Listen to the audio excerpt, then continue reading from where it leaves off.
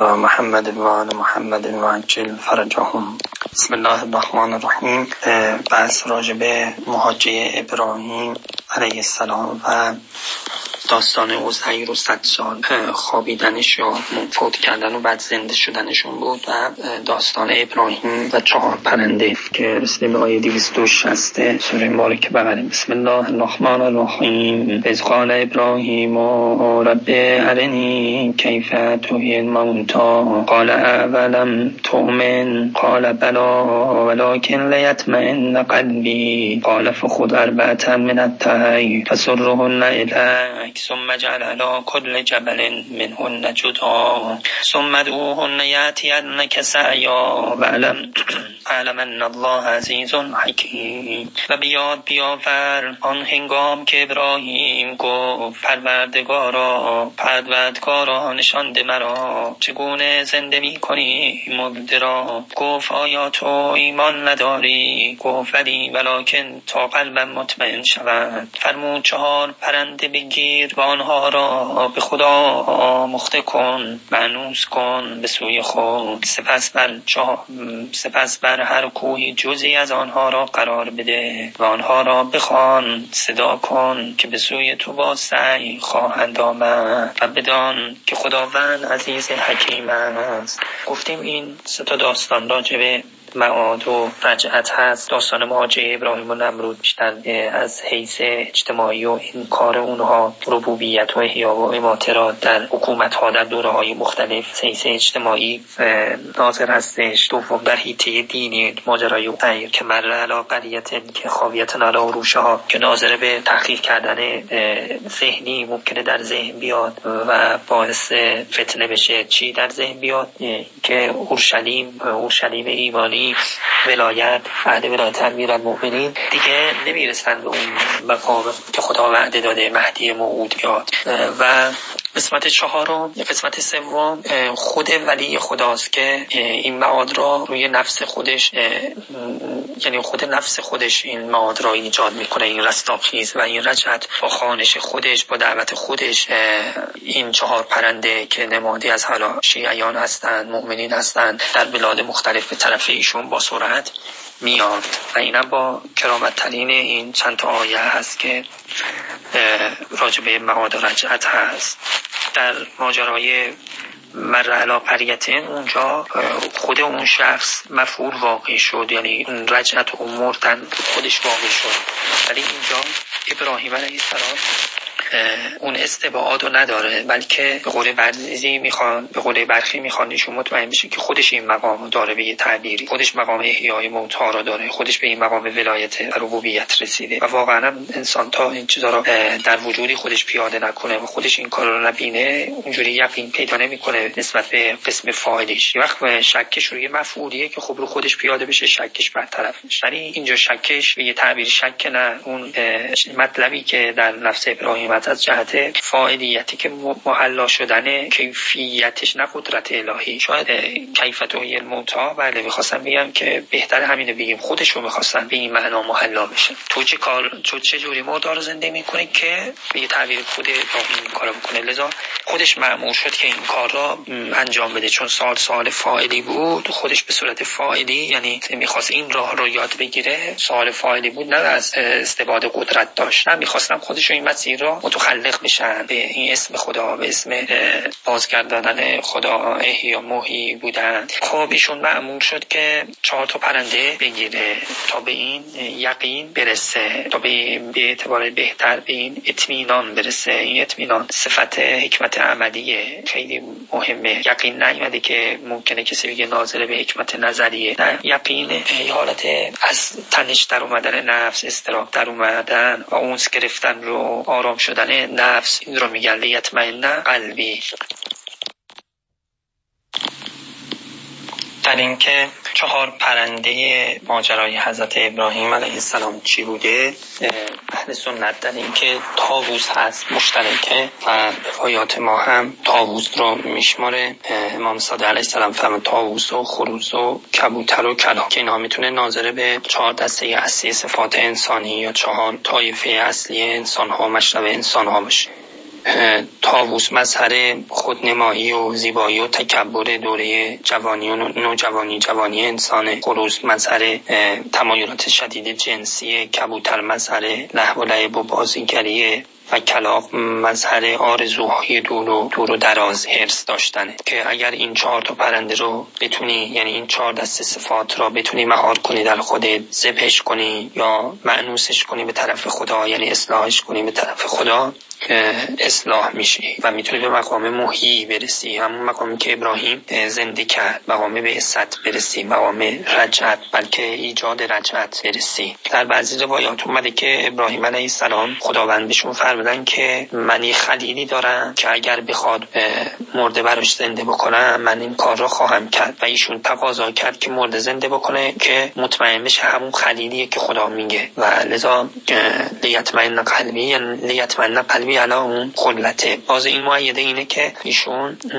اطمینان به همون رسیدن به مقام ربوبیت هست، نه اینکه شکی چیزی معاذالله در این مطلب باشه. این روایتی مزونه روایت از امام رضا علیه السلام، روایتی است که میفرماده ابراهیم علیه السلام دیدن یک مرده‌ای نصفش داخل دریاست و نصفش داخل خشکه. اون قسمتش که داخل دریاست موجودات دریایی دارن اونو میخورن، و اون قسمتی که داخل خشکیه موجودات اهل خشکی دارن میخورن. ولذا ایشون تعجب کردن. بعدم تازه خود اون موجودات دریایی و خشکی هم که دارن این مرده رو میخورن، بعضی دیگران میخورن. لذا این سوال براشون پیش اومد. حالا این سوال علمی رو کیفیت رفته، فاعلیتش رو میخواد ببینه، یا اطمینان به مقام خلته که اینا همش در طوله، میتونیم یعنی در طول قرار بدیم و حلش میکنیم. ایشون مأمور شدن که 4 تا پرنده بگیر. اگه اینطوری باشه این روایت را که نیمی از این مرده داخل خشکی، نیمیش داخل در دریاست و دارن میخورندش، این تمثیلی از اوضاع انسانی که داره زندگی میکنه و رو به سن بالا میره. یه تعبیری از یه طرف بلغم برش غالب میشه، یعنی رطوبت، و از یک طرفی هم این طرف مزاجهای سردی دیگه برش غالب میشه، یا یه عده‌ای ممکنه خشکی برشون غالب بشه و یه عده‌ای رطوبت برشون غالب بشه، یا گاهی این گاهی اون. ناظر به هم ریختگی مزاج هاست که آروم آروم معاذالله انسان رو به ارذل میره و گویا هر قسمتیش را بعضی از موجودات دارن میخورن، تبایه دارن میخورن با کمکاریشون. انا نعتل ارزلن قصها من اطرافها، که ما پناه میبریم از این ارذل رو، از این نواقص و شر دنیا و آخرت خداوند. این که پرنده هایی قرار شد بگیرن، چون که پرنده ها صفات بالا دستی انسان هست در مقابل چرنده و خزنده که صفات پایین دستی انسان هست. حالا یا ناظره به این معناست که رجعت مال کمله، یا ناظره به این معناست که قیامت خصوصا و حتی رجعت هم که شبیه قیامته تو مایه عالم برزخ، خیال منفصل هست و نحوه ورود به این از طریق خیال متصل خود انسان ممکنه. پرنده بودن این موجودات در قرآن البته من الطیر، این را ممکنه ازش بفهمیم. مطلبی که هست اینه که این در تورات این پرنده اومده، ولی غیر از این پرنده حیوانات دیگه‌ای هم هست. پرنده ها رو در تورات اومده که قتل نکنن، ولی اون پرنده هایی که حیوانات دیگه رو هم شده که پاره بکنن، شکمشون رو پاره بکنن و قرار بدن روبروی هم جفت‌ها را. و ابراهیم علیه السلام نگذاشت که لاشخورها اینا رو ببینن و بعد یه خوابی دیدن. اینها را همه در مجموع ناظره به اون عهدی گرفتن که خداوند ابراهیم داد راجع به ذریه‌اش و اون سرزمین موعود که الان اون قسمت تورات رو میخونیم. ولی سرهن در قرآن، سرهن الیک رو میشه به معنای آموخته کردن، مانوس کردن، معنی کردن به معنای قطع کردن. و صراحتاً هست که اربعه من الطیر بگیر، که این 4 تا میتونه ناظره به 4 مزاج انسانی باشه، 4 صفت انسانی باشه، چون 4 عدد مهمیه از این جهت که 4 مزاج، 4 حامل عرش، 4 باد، 4 جهت و 4 نور داخل عرش داریم. و همچنین باز عدد 4 جای دیگه هم زیاد به کار برده شده. این پرنده ها پس اولا قرآن کلمه طیر داره، حیوانات نداره، و سرهن الیک داره که به معنی آموخته کردنه. اگرچه در روایت بعضا معنی قطعنهن کردن، معنی قطع کردن. اگه به معنی آموخته کردن باشه یعنی علت بعثت، علت رجعت آموخته کردنه. سرهن الیک، یعنی این که اونها رو با خودت آموخته کن، هم مقام ولایت و معرفتی که بین امام و مأموم هست و همون رابطه ربوبیتی که بین خدا و خلایق هست، مربوب هست، همون رابطه بین رازق و مرزوق که هست. بعد وقتی اونها رو با اون رابطه، با اون عنوان صدا میکنی، یأتینک سعیا که علت بعثت و قیامت و به عبارتی رجعت هم همینه. اون نفس ولی خداست که موالی خودش رو میخونه و همه میان با عده‌ای بر ابر، عده‌ای بر دریا پیاده سواره میان و در قیامت هم هر که هر گوشه‌ای هست اجابت مقام ربوبیت الهی میکنه. به خاطر اون وجه ربوبیتش اونو صدا میزنه. سرهن الیک، اون رابطه اونسی که بین خالق و مخلوق هست. اما اگر به معنای قطع باشه که توراتی عده‌ای از حیوانات را میفرماد که قطع کرده، شاید به تفاوت دو تا دین برمیگرده، به تفاوت بین دو تا تاریخ اهل تورات و قرآن برمیگرده، یا به مشربشون برمیگرده که اون حیوانات هم هستن ولی در مشرب قرآن و اهل قرآن به پرنده فقط میخوره، فقط پرنده هستن. یعنی اهل قرآن روحشون نفسشون به پرنده تشبیه شده ولی اونجا حیواناتی هم هستن. در روایات یعنی علاوه بر پرنده حیواناتی هم هستن که ناظر به خود نفوس مردم جهود میتونه باشه. امام صادق علیه السلام فرمود حیوانات صور و مسئول اعمال شما هستن. یعنی این حیوانات تو خارج به یه تعبیری تمثیل اعمال انسان، سگ تمثیلی از عصبانیت انسانه، میمون چه بسا شیطنت انسانه و همینطور خروس شهوت انسانه. اینها تعبیر خامش هم همینا میشه دیگه. یعنی اون صفتی که اون حیوان داره مثل گرگ درنده هست، تمثیل عمل انسان درندگیش تو خواب چیه؟ گرگه. تو قیامت چیه؟ گرگه. حالا این 4 تا حیوان رو بکش تا به این درجه برسی، محی بشی و مطمئن بشی به مقام معاد یا رجعت یا خلت و ربوبیت. یعنی این 4 تا صفت رو از میان بردار تا به این درجه برسی. گفته شده که یعنی به مقام محی برسی و این صفات برسی.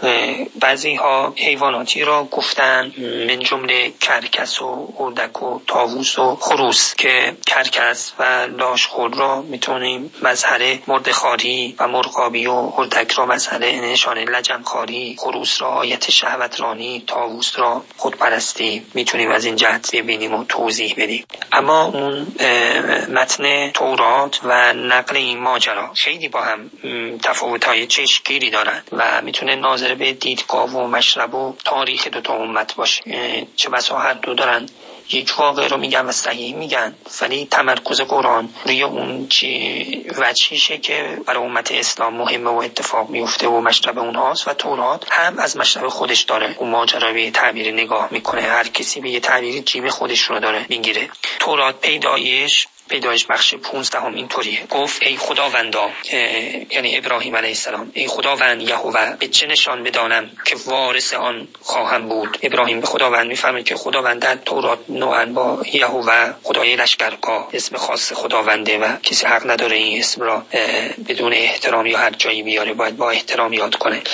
از خداوند میپرسن که چه نشانه ای هست که من یا ذریه من وارث سرزمین نیل تا فرات میشه؟ به وی گفت گوساله ماده 3 ساله و بز ماده 3 ساله و قوچی 3 ساله و قمری و کبوتری برای من بگیر، که اینها میتونه ناظره به صفات اون امت یهود باشه برای رسیدن به این مقام ولایت الهی، خلت، یا حتی اگه دنیایی و توراتی هم نگاه کنیم اونا برای رسیدن به سرزمین موعودشون چه حال ظاهری چه باطنی باید این صفات رو در خودشون اصلاح بکنن، صفاتی که این حیوانات ناظر بهشون هست. پس این همه را بگرفت، آنها را از میان 2 پاره کرد و هر پاره را مقابل جفتش گذاشت، لکن مرغان را پاره نکرد. که گفتم پاره نکردن مرغان در تورات اومده و پاره کردن بقیه‌اش اومده، همین بود که الان گفت گوساله و بز و قوچ و اینها، اونا را گوساله و قوچ و بز را پاره کرد و هر پاره را مقابل جفتش گذاشت، لکن مرغان را پاره نکرد. و چون لاشخوران بر لاشه ها فرود آمدند،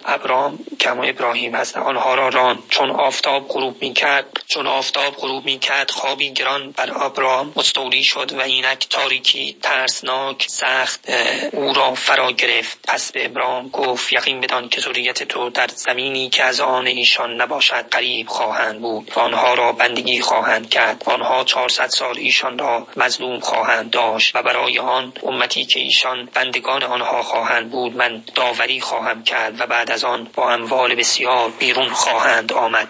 این تاریکی و ترسی که بر ابراهیم این ماجرای ذبح اینها و پرنده ها مطرح شده و ناظره به تاریخ امت یهود میدانه. گفتیم که همه اینا ناظره به تاریخ امت یهوده. قرآن ناظره به تاریخ امت قرآن، اینجا ناظره به تاریخ یهود هست و ذریه ایشون از طریق اسحاق ذریه بنی اسرائیلشون دچار این اضطراب و تاریکی و وحشتی که در مصر هست و ظلمی که میشه، چون حقیقت ظلم در تمثیلش یعنی به صورت تاریکی و ترس ایجاد خودشون نشون میده و بر آن امتی که ایشان بندگی خواهند کرد خلاصه من داوری میکنم و اونا را بیرون میارم و تو نزد پدران خود به سلامتی خواهی رفت و در پیری نیکو مدفن خواهی شد و در پشت چهارم بدین جا خواهند برگشت، زیرا گناه اموریان هنوز تمام نشده است. و واقع شد که چون آفتاب غروب کرده بود تاریک شد، تنوری پردود و چراغی مشتعل از میان آن پاره‌ها گذر نمود. و در آن روز خداوند با ابراهیم عهد بست و گفت این زمین را از نهر مصر تا نهر عظیم یعنی نهر فرات به نسل تو بخشیدم. 4 اینم متن تورات کتاب پیدایش بود که خوندیم. یه تفاوت‌هایی هست که واضحه و تو روایتی هم هست از امام صادق علیه السلام که جیفه‌ای رو دیدن نصفش تو خشکی و نصفش در دریا و که این روایت طاووس و خروس و کبوتر و کلاغ ذکر میکنن و سرهن الیکم ای قطعنهن ثم اختلط لحمهن و فرقهن علی 10 جبال، اونها رو مخلوط کن گوشتاشا و بعد 10 تا کوه اونها رو قرار بده. ثم خذ مناقیرهن و ادعوهن یاتینک سعیا، من قاره اون 4 تا پرنده رو بگیر و اونها رو بخون به طرف تو میان. این گوشتایی که رو جای مختلف 10 تا کوه تقسیم کردی. ففعل ابراهیم ذالک و فرقهن علی 10 جبال و اونا رو به اذن خدا خوند و اونا اومدن و بعد فرمود که بدون که خداوند عزیز حکیمه، یعنی خودت حالا اینا تجربه کردی خیلی باید بالاتر بیاری که خداوند با صفت عزت و حکمتش این کارو میکنه. یعنی یک کار عملی بود که شما انجام دادی، اون نواقصش رو بگیر و به خدا نسبت بده و حالا اون معاد را یا اون رجعت را، مثل الفاظی که باید مثلا لفظ قدرت راجع به ما میاد راجع به خدا هم میاد، ولی باید القاء نواقصش بکنیم و قدرت رو به خدا نسبت بدیم. حالا اینجا هم ابراهیم این تجربه زنده کردن مردار خودش پیدا کرد، حالا باید القاء نواقص کنه به اضافه عزت و حکمت نگاه کنه تا اون به عزت و اون رجعت که خداوند میاره و بدون چیه. یا اینکه اینجوری معنی کنیم که این عزت و حکمت یعنی این رجعت این معاد از باب عزت و حکمت ماست که پیش میاریم. اما فسرهن الیک ثم جعل علی کل جبل منهن جزءا، بر هر کوهی یک جزء قرار بده. این کوه چیه؟ اگه وجه تمثیلیشو نگاه کنیم کوه نوعاً اولیای خدا بزرگان هستن و این کوه 10 تا دونه هست و اینام 4 تا به یه تعبیری.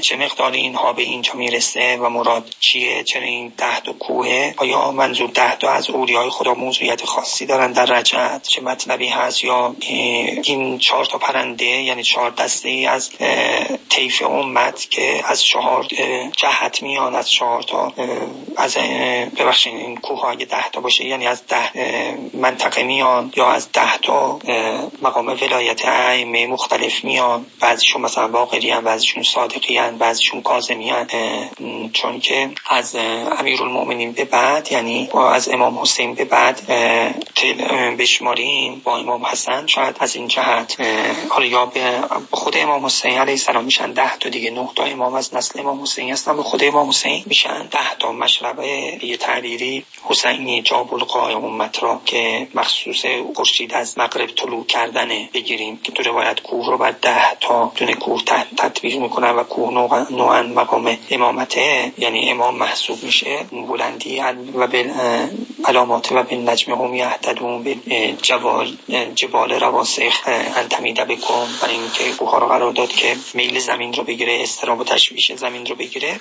کوه به امامم تشبیه میشه. 10 تا کوه یعنی 10 تا امام با خود امام حسین هستن که این پرنده ها یعنی همون شیعیان، همون به یه تعبیری مؤمنین هستن که این کوه ها پراکنده هستن و امام اونها رو میخونه، به طرف اون به سرعت میان، با سعی میان، چون که معروف اون هستن، چون که سرها نیلک شده بین اونها و امام، معرفه هست، عرفان هست، هم میشناسن هم دوستش دارن، معروف امام پیششون، یعنی که سعیا میشه. و این رجعت اصلا پیش اومده که بدونی خدا عزیز حکیمه، گفته اینطوری میشه، دینش رو اینجوری یاری میکنه، مهدی رو میاره. اگر یک روز از دنیا باقی بمونه، مهدی و امت اجل الله تعالی و فرج شریف اینقدر اون روز طولانی میشه که بیاد، این هم حکمت خدا رو این موضوع رجعت میرسونه، هم عزت خدا رو، همچنین معاد خدا انشالله که حقیقتی که در این آیات هست به ما بچشونه، ما رو هم سر این سفره و از این چشیدنی ها قرار بده، به فضله و فضل صلات علی محمد و آل محمد.